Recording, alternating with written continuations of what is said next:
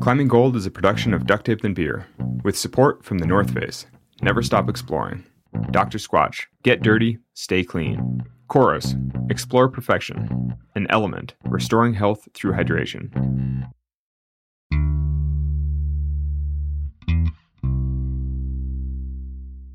Alex, so for today's intro, I was trying to think of a rock and a hard place story. Situation where staying put is simply untenable, but the solution for getting out is much scarier. What about the story from Peter Croft soloing in the rain sort of stuff? You know that story of him like using his knees in like little scoops? Have you not heard that? I've heard him tell that story a couple times in different contexts. You know, it sounds insane, but you're kind of like either he waits there and dies in a storm or he solos out. And so, you know, like he has to climb out. I've not. You never heard this? No, you gotta repeat it. I forget where it was. I don't think it's the Bugaboos, but it was some kind of like sort of remote, you know, bigger granite wall area in Canada, I think. And he was soloing some big face and it started to rain. And he had some kind of slab, you know, between him and where he was trying to get off the wall. And he found that his feet, like his shoes, weren't sticking on the granite and the slab. I mean, because it's raining and it's all slippery. And he found that his Capilene like tights, or, you know, basically his like long johns, whatever he was wearing, kind of stuck okay. And so he wound up like soloing out, like putting his knees in little scoops, like basically like kneeing these little scoops to like slab climb with his knees. Oh my, and it's like this kind of crazy story where you're like, wait, you did what? And he tells it all matter-of-factly. You know, it's like, well, it was raining and I found that my tights would stick okay. So I just like crawled out on my knees and it worked. I was like, what? Yeah, it's a pretty classic Peter story, which also coincides with my other favorite Peter Croft quote, which is, you can climb in the rain, just not as hard. Which I say every time it starts to rain when I'm climbing, I think of Peter. I'm like, well, You can climb in the rain, just not as hard. There are those situations in life. We're in a bad situation, and the way out of it is not at all easy or without danger or peril, but it's less of a risk than just existing in that situation. I think that's kind of the essence of all true survival experiences. Mm-hmm. You know, when you get into some outrageous situation like that in an uncontrived way, where you haven't put yourself in that situation, but it just sort of happened because of circumstance or whatever, and then it's up to you to sort of fight your way out. Yeah, and I mean, today we basically have a story about the choices that sometimes you have to make in order to survive. And it's, I think, pretty powerful. Today we talk to climber and photographer Nikki Smith about her journey through life and the risks she's had to take. And just a heads up, we've got some hard questions and honest answers. I'm Alex Arnold. I'm Fitz Cahall. This is Climbing Gold.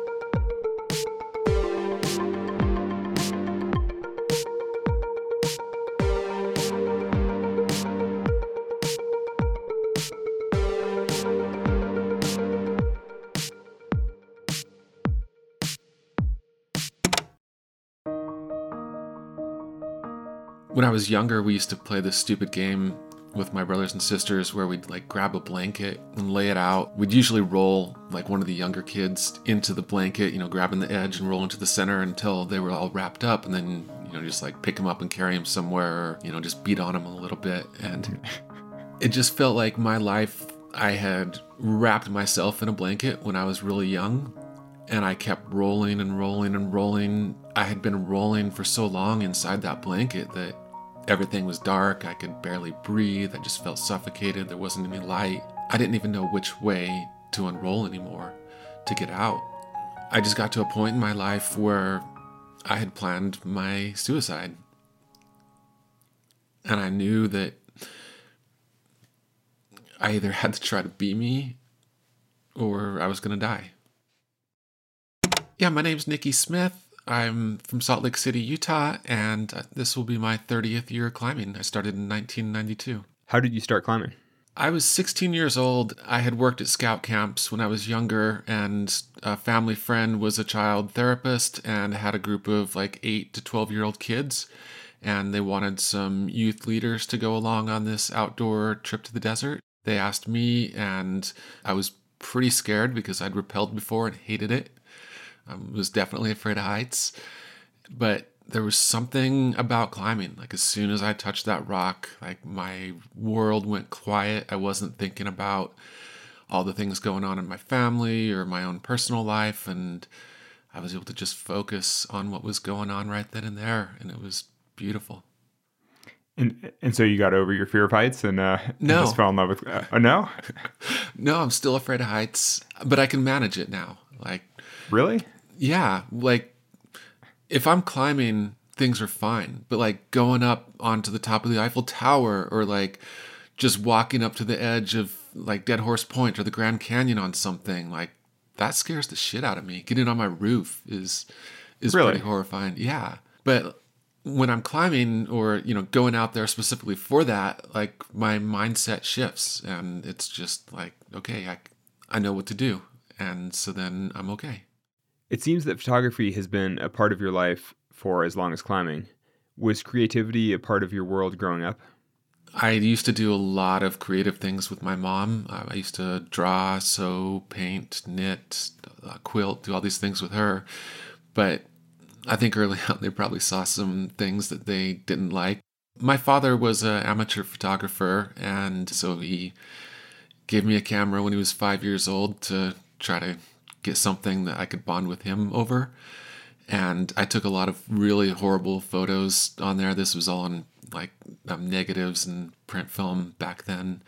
And he entered one in the Utah State Fair when I was 5 years old, and I won a blue ribbon, which as a kid, that's a pretty cool thing to win some award. And As a 5-year-old? yeah.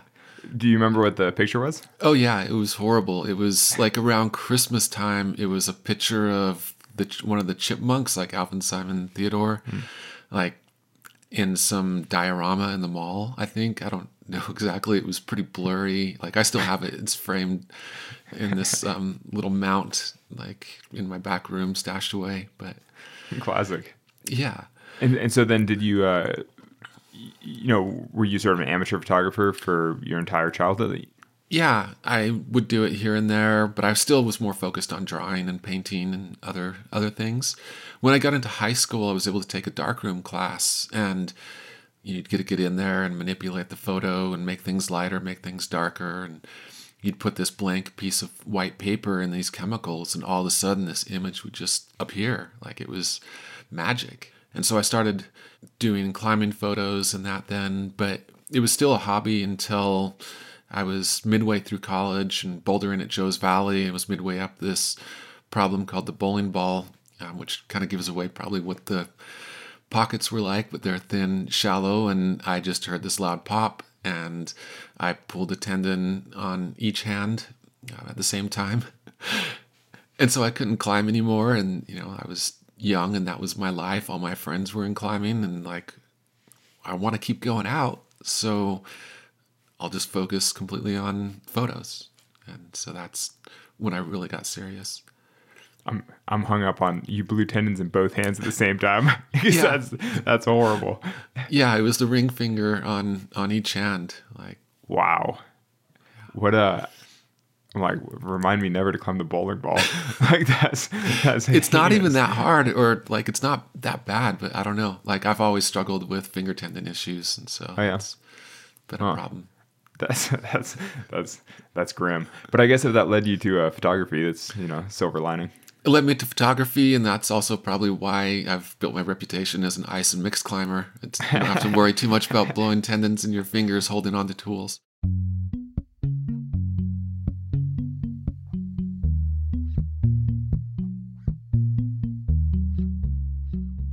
What do you love about ice climbing? What is there to love about ice climbing? That's the real question. Sometimes I think it's the dumbest sport possible, but I do love it. I don't know why. I mean, there definitely is something about the ephemeral nature of ice where, it only exists a few months out of the year. And some of the stuff that I really like to do only exists maybe even a few days of the year. And like I watch obsessively for it. And as soon as it's in, like I hit it and then it's gone 2 days later. And like, it's just, I don't know, so cool to go into an area that I've spent my entire life climbing in Little Cottonwood Canyon or in the Uintas. And, I see it the same way. And then I go in the winter and it's a whole new world out there. And I get to revisit these places in a completely different way. It's a completely different experience. And I think that's beautiful, like to just keep revisiting things with a completely different lens. And ice climbing gives me that.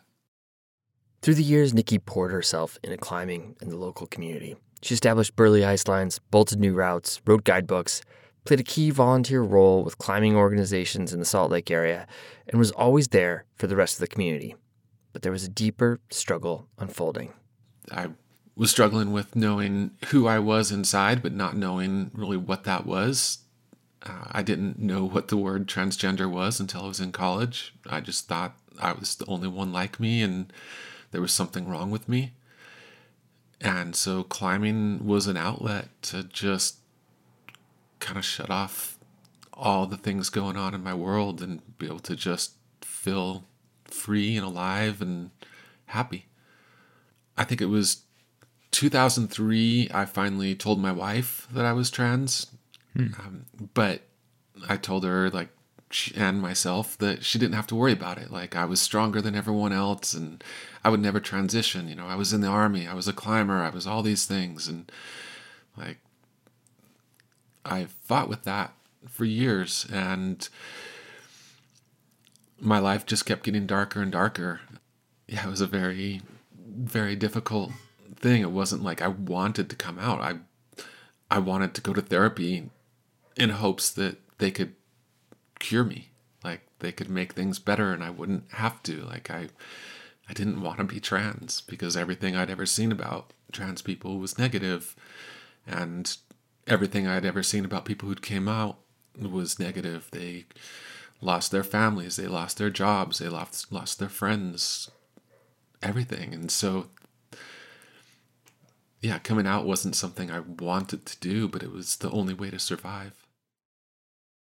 I had never, like working 20 plus years in the outdoor industry, I had never met another trans climber. At that point, I think Madeline Sorkin was like the only out queer person that was sponsored. There weren't like out leaders of companies in the outdoors. I sat and listened to friends, coworkers say horrific things about queer people and trans people when we were out climbing or around the campfire. And then it's not just in climbing. You see that in your outside friends and family and your neighbors, and it gets pretty dark. But yeah, that's a terrible thing to hold on to. Like, yeah, yeah. It, in many ways, when you're not out, you live in this world where everything is dark and you expect and assume the worst of everyone because that's the lens you're viewing the world through, is that negativity.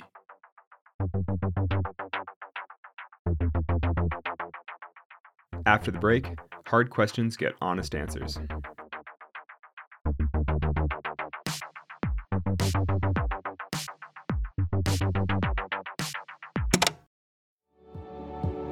I've been a North Face athlete for almost 18 years, which has been incredible, and I've always appreciated their commitment to exploration. Summit Series is the name of the pinnacle North Face products that I use on every expedition, and I love that their tagline is athlete tested and expedition proven. I've personally tested these products all over the world, and they've always proven themselves. Future Fleece is the next generation base layer that I wear almost every day of climbing outside, whether on the wall or at the crag. You can shop the full Summit Series collection at thenorthface.com. I first found Coros when I was looking for a GPS watch that could track my biggest outdoor adventures. I needed something with a massive battery life that was also robust enough to handle the climbing. As it turns out, Coros is the only GPS watch brand that has done some serious development for climbers, from multi-pitch GPS tracking to indoor programmed workouts. The watches have a mind-blowing battery life. Their Vertex watch series lasts for more than 100 hours in GPS activities, so I only need to charge it once every several weeks. I only need to charge my watch so sporadically that I can never find the charger because I haven't used it in 6 weeks. If you're interested in bringing new technology into your climbing training and tracking, you should consider their new Vertex 2S. Go to Coros.com and use the code ClimbingGold to secure a free watch carabiner with the purchase of your new Vertex 2S.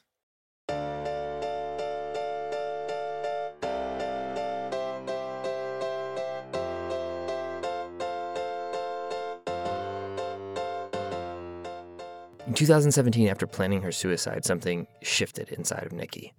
In 2018, she came out as transgender, first to close family and friends, and then more publicly on social media. Did it feel imperative to you to come out to the greater climbing community? I mean, you're going through this very personal moment in life. You're telling close friends and family.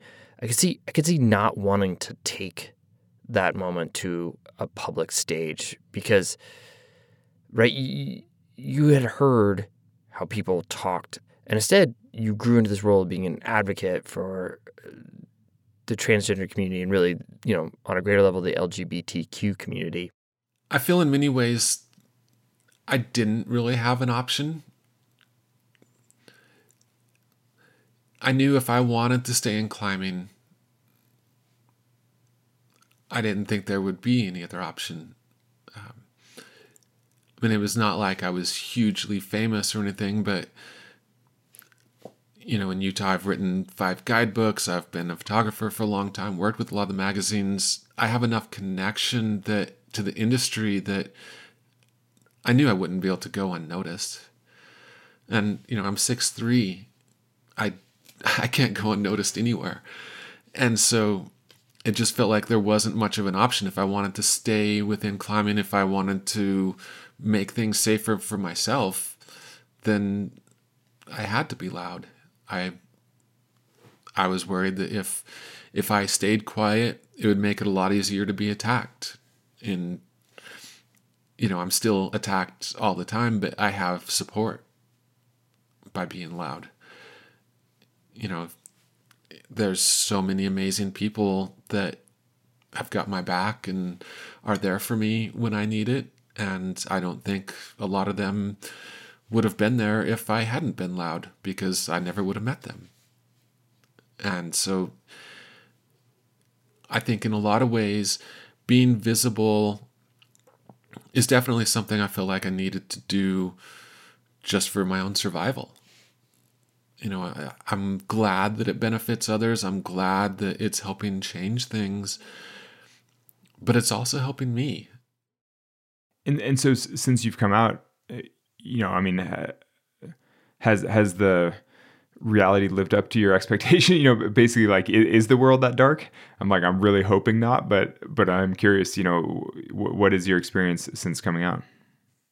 I'd have to say yes and no. I think everything that I was worried about has happened, not to the extent that I thought it would, but I've lost friends, I've lost work, I've lost a lot of things. Overall, I think people have been really great. Like, there's been a lot of support, but in the last few years, we've seen the legislation that's coming out against trans people has more than doubled and quadrupled each year. The amount of trans people, visible trans people who were murdered, keeps growing every single year.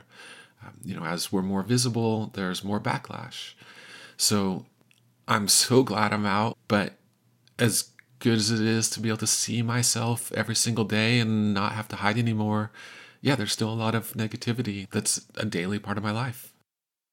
The first outdoor retailer trade show that I went to in Denver, I was made fun of openly on the trade show floor. People were staring, people were laughing, people were making jokes.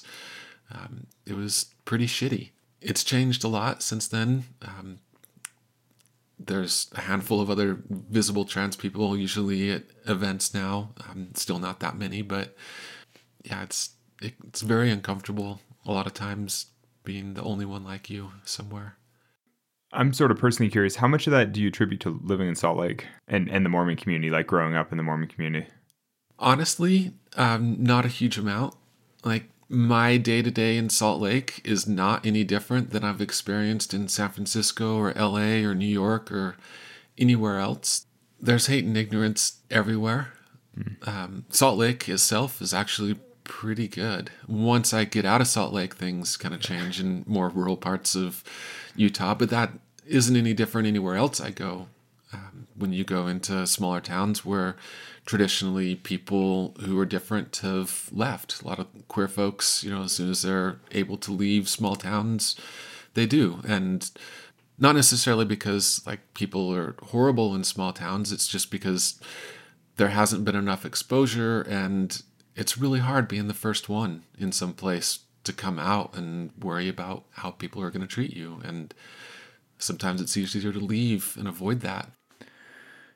So is it possible for you to sum up what you've gained from coming out? I mean, it's like, those are tremendous risks and challenges, and you've lost a lot through it. But what have you gained by being able to publicly accept who you are and like be yourself?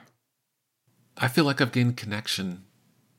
I hid from everybody. I didn't let people in fully, and that didn't allow me to get to know everyone as deeply, because if it started to get to a serious conversation, like I didn't want to have to share things with someone else about myself, so I would back away and not learn more about them.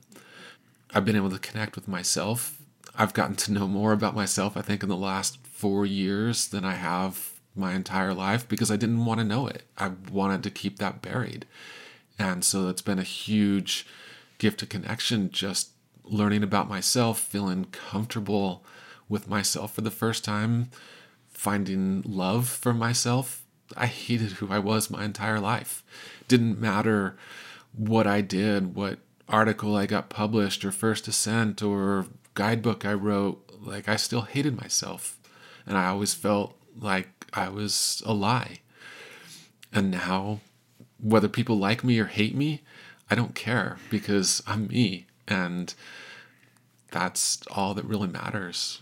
Yeah, I always knew, like with climbing, I just had to be out there. Like if I wasn't working on another book or this next photo essay or the window for some rare ice line or something was closing and I wasn't there, I would just be so upset and angry. And, it wasn't until later that I realized that that was just my way of staying busy and trying to prove to myself and others that I was worth something. And I couldn't see that then. Like all I saw was that climbing was my entire life, and I didn't understand why I was getting upset, why I was always mad, why I was always unhappy. And it's just allowed me that openness to review, I guess, who I am and the decisions I make. And so, I mean, you said that climbing was a great way for you to sort of manage everything else going on in your life, or to help you. I mean, is that like escaping from things, or like just a reprieve from things? Like basically, where does climbing fit into that? Like, what role does it fill? I'd say it's both. I definitely used it negatively for a long time as avoidance. I think a lot of people do. It doesn't matter whether it's climbing or, any other sport or gaming or alcohol or whatever. It's about avoidance a lot of times, and that can be unhealthy.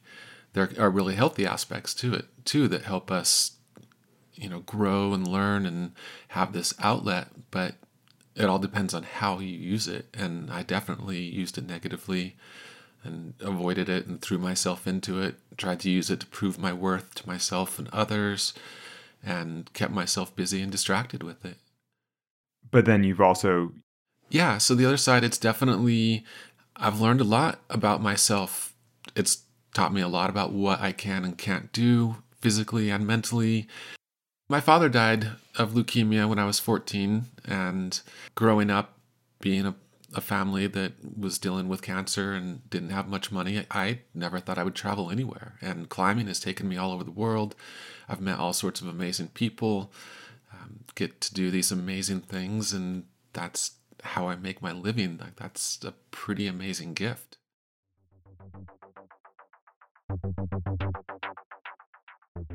After the break, we talk about how Nikki's passion for climbing has evolved.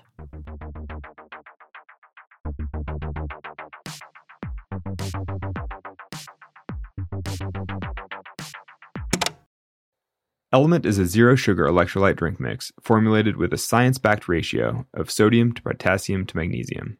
Each packet delivers a meaningful dose of electrolytes, free of sugar, artificial colors, or other dodgy ingredients. It tastes great, and I've used it extensively on expeditions. Element is formulated for anyone looking to restore health through hydration, and is perfectly suited for athletes, folks who are fasting, or those following keto, low-carb, whole food, or paleo diets. Try Element totally risk-free. If you don't like it, they'll refund your order, no questions asked. So whether you're new or returning Element customer, you can get a free Element sample pack with any drink mix order when you go to drinkelement.com/climbinggold. That's drinklmnt.com/climbinggold. Dr. Squatch crafts natural, high-performance personal care products with no harmful ingredients. I don't shower often, but when I do, I use Dr. Squatch. I especially like the Summer Citrus Bar Soap. From soap to shampoo to conditioner, they help me look, feel, and smell my best for whatever adventure I go on. They're offering listeners 20% off any purchase for new customers with the code ClimbingGold, or you can go to drsquatch.com/Honnold. Dr. Squatch. Get dirty, stay clean.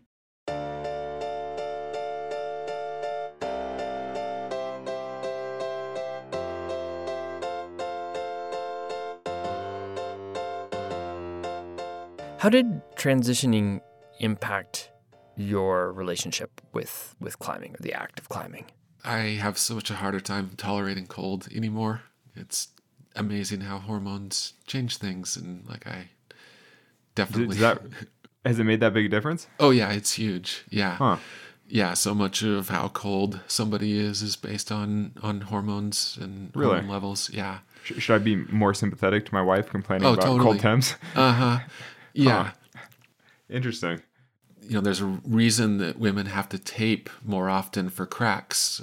And like, you know, a woman can walk by something and barely brush it and have a bruise or a scratch. And guys can run and slam into things and nothing. You know, the women's skin is thinner. Estrogen, like the higher amount of estrogen you have, often the thinner your skin is. And so there's a lot more bruising, cutting of the skin, like there's more heat loss because of that, and there's a lot of other things going on, and why, yeah, it's hormonal. I've lost about 40 pounds of muscle overall. My frame is very different now than it was 4 years ago. So that's been really huge, and you know, seeing, I thought I had good technique, and then I saw how much I actually pulled through things once I lost a lot of that strength. Through this whole process, being slightly more comfortable with yourself, have you are you slightly less hungry or driven as a climber in any way? Like, you know, if you talk about using climbing as like having something to prove and trying to prove something to yourself and others, you know, now that if you're not using climbing in that way, has that changed your motivation at all? Like, are you more relaxed as a climber? Or are you pushing as hard? I definitely feel like I'm more relaxed as a climber. I feel like when I do go out there, I'm out there to have fun. I'm out there because I want to, where a lot of times I felt like I was getting out there too early after an injury, or I wasn't in the right state of mind to be doing some of the things I was doing, and put me in dangerous situations. And now I feel like when I'm making decisions, I'm making smarter, more well-informed decisions, and I'm willing to pass on things that I shouldn't be on in the first place because of conditions or mind state or whatever. And I wouldn't have made that decision in the past. But I feel like in some ways, having the drive to climb because it's what I really want to do, not what I have to do to avoid things, has rekindled my passion into climbing even more. Like, I love it. For 40 plus years, I played a character. And everything I did in that was really trying to hide who I really was. And so I've had to look back and examine, like, okay, is climbing really me? Or is that just something I used to help survive at the time and that fit because of who people perceived I was? And I struggled with that for a few years after I came out, whether I would actually stay in climbing. And ultimately, I've been able to see that I actually do love climbing. I love the movement. I love the places. But I had to look inward and see whether I was it was something I actually enjoyed for myself.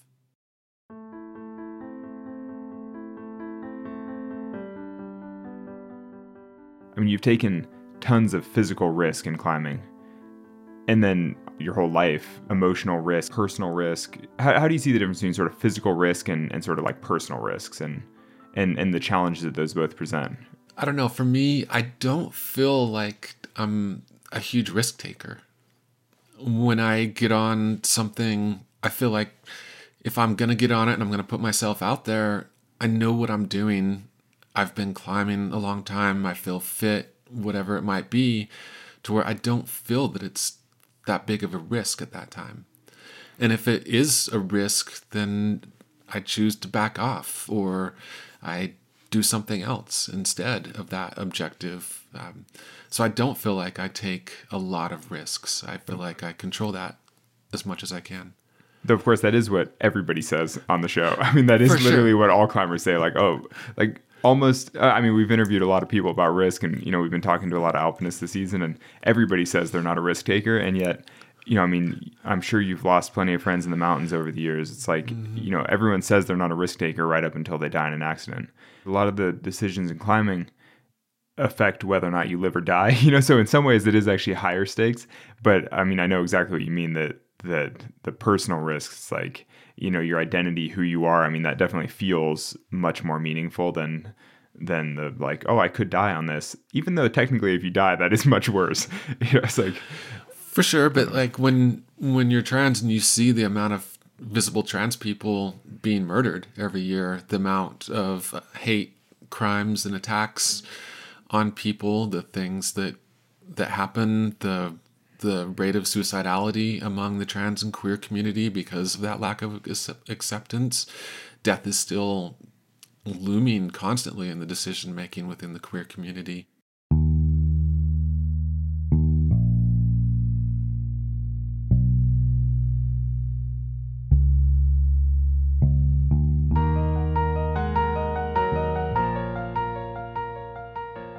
Everything I've done since I come out has been to try to be the person that I didn't have, that I needed when I was younger, that I needed even a few years ago. I think when you don't see people that are visible as athletes or guides or mentors or leaders, it's really hard to envision yourself in that same role. And so I'm taking a lot of the approach of trying to help elevate more folks to be able to be visible and tell their own stories. You know, I've never been photographed by another trans person. I've never been interviewed. I've had a lot of interviews, whether it's in print or video or podcasts, and you know, it's never someone from my community that's interviewing me, and the story's often told wrong. Like, I'm always worried about what the final result's going to be. I've had articles where someone has created a quote that I never said and never would say, and no trans person would ever say. You know, and that stuff gets thrown in there all the time. I'm sure in the past you've had articles that, like, that's not what I said, that was misconstrued or whatever, and it was because someone wasn't familiar with climbing or whatever it might be. And so, at least for storytelling and photography, trying to do more to get people from our own communities to be able to help tell our own stories.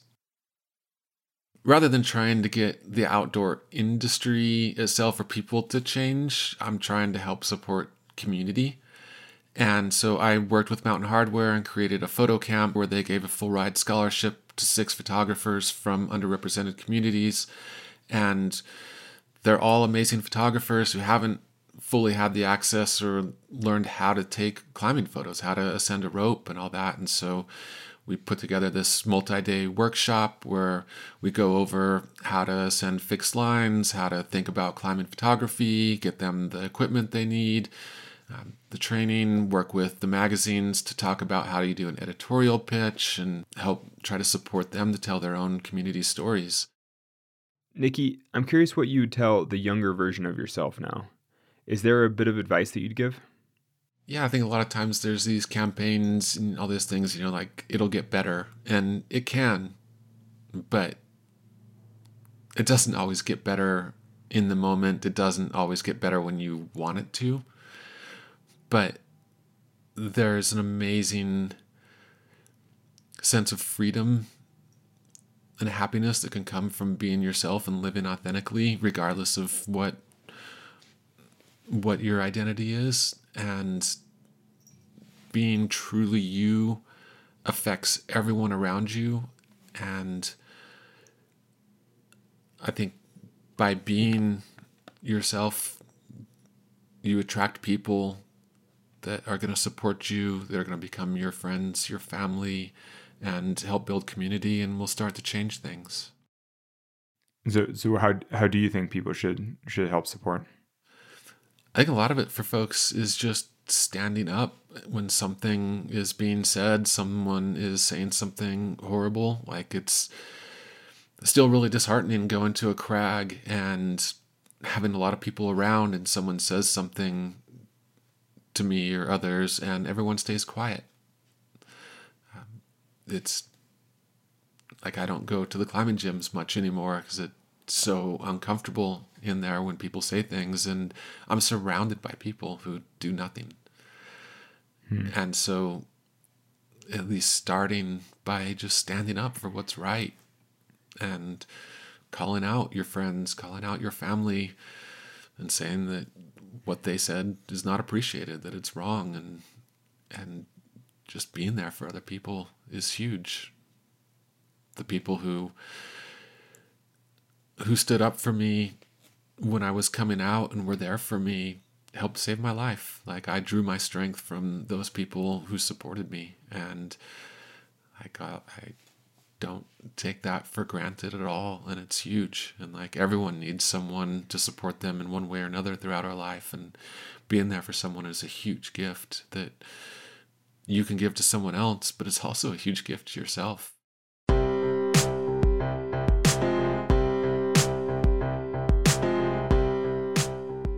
Thank you, Nikki, for sharing your story.